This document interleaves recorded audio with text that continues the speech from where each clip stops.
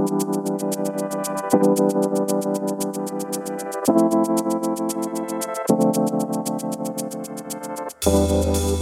to the Factal Forecast, a look at the week's biggest stories and what they mean from the editors at Factal.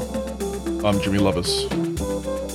Today is March 3rd, and in this week's forecast, we'll look at the upcoming French presidential election, hearings at the International Court of Justice over the war in Ukraine, a protest march in Pakistan, South Korea's presidential election, and an anti-mandate protest headed for Washington, D.C. Of course, you can also read about these stories and more in our weekly newsletter, which you can find a link to in the show notes. French presidential hopefuls have until Friday to register for this year's election. Incumbent President Emmanuel Macron hasn't declared his intention to run, but he is expected to make an announcement on Saturday. Candidates from the rest of France's major political parties have all formally registered. Still, Macron is polling ahead, and analysts believe he'll win the first round of voting. He's already received 500 signatures of support from elected officials, which is required for all candidates to get on the ballot. Now, Macron will have to announce his candidacy during Russia's invasion of Ukraine and amid problems at home, such as a rise in gas prices. It will also come as the country prepares for Ukrainian refugees.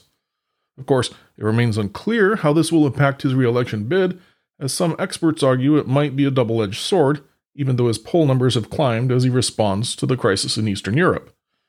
The official list of candidates will be published on Sunday, 6 weeks before the first round of voting. The election will take place over 2 rounds on April 10th and April 24th. Starting Monday, the International Court of Justice will hold 2 days of public hearings in The Hague over the war in Ukraine. Ukraine filed a lawsuit on February 26th after Russian President Vladimir Putin claimed that his military intervention in Ukraine was necessary to stop, quote, genocide in the eastern Donbas region. The case before the United Nations Court seeks to determine whether Russia has breached international law through the ongoing offensive. Now, the hearings scheduled for Monday and Tuesday will not address the dispute between Kyiv and Moscow over the meaning of the 1948 Genocide Convention, but they will determine the need to impose provisional measures until the case is heard in full. The International Court of Justice will assess whether the situation is urgent enough to order a halt on Russia's military actions. The Pakistan People's Party has begun a long protest march against Prime Minister Imran Khan that is expected to reach Islamabad by Wednesday.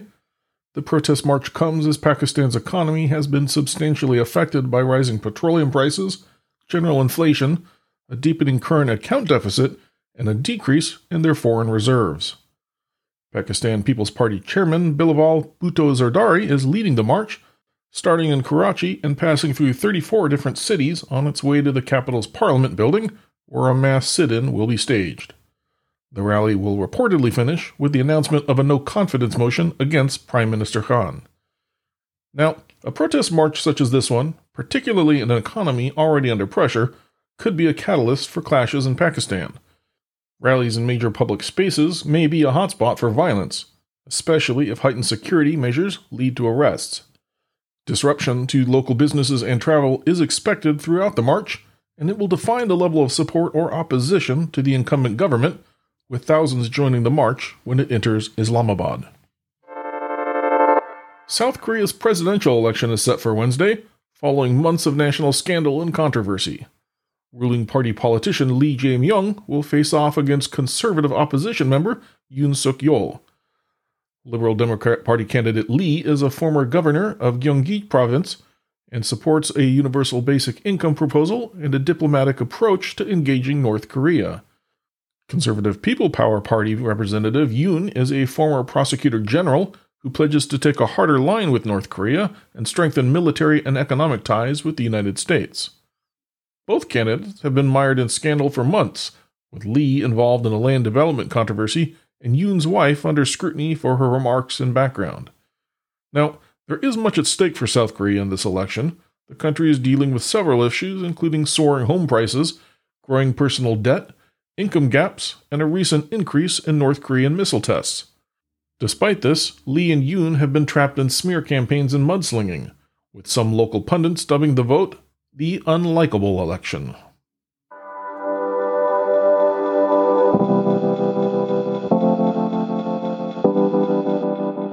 Our last item for this forecast is on the anti-mandate protests headed for the U.S. Capitol. For more on that, I spoke with Factal editor Joe Vieira. Hi, Joe. Hello, Jimmy. Good to be back. Hey, I guess let's just dive right into this. You were here a few weeks ago talking about the trucker convoys in Canada, and now I guess we're about to see some here in the U.S. Can you tell us about that? And are these the same truckers? So this is a different group of truckers, and as we speak on Wednesday afternoon, the convoy is in Monrovia, Indiana, with plans to reach the D.C. area by this weekend. Hey, one of the trucker convoys in Canada ended up blocking a pretty major border crossing. Do you think we'll see any sort of blockades here?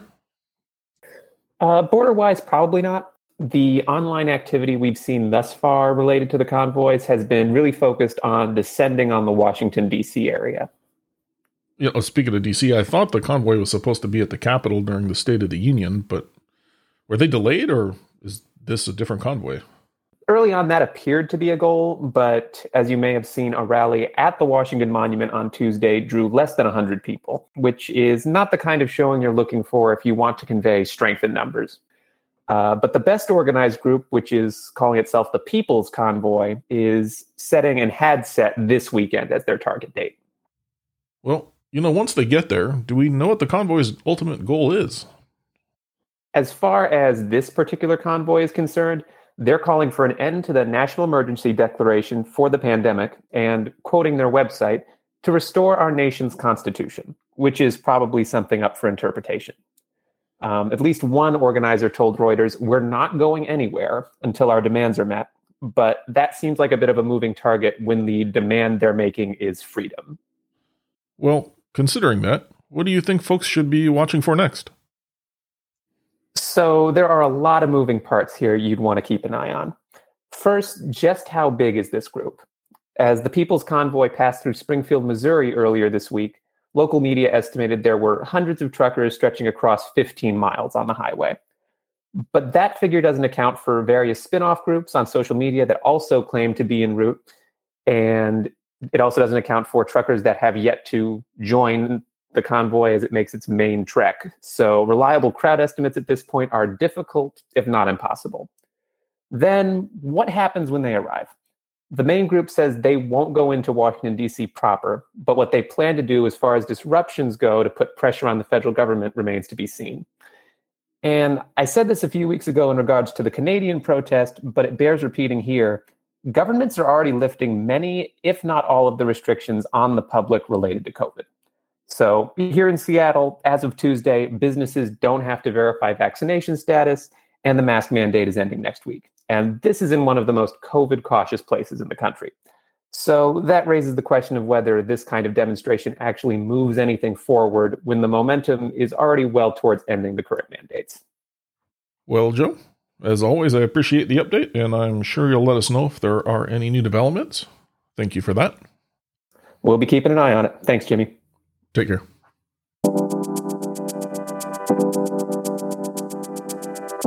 Today's episode was produced with work from Factal editors Thibaut Sperlet, Irene Viora, Jaime Kaye Moreno, and Vivian Wang. Our interview featured editor Joe Vieira, and our music comes courtesy of Andrew Gosby. Until next time, thanks for listening to the Factal Forecast. We publish our forward-looking podcast each Thursday to help you get a jumpstart on the week ahead. You can, of course, subscribe for free, and if you have feedback, suggestions, or events we've missed, drop us a note by emailing hello@factal.com.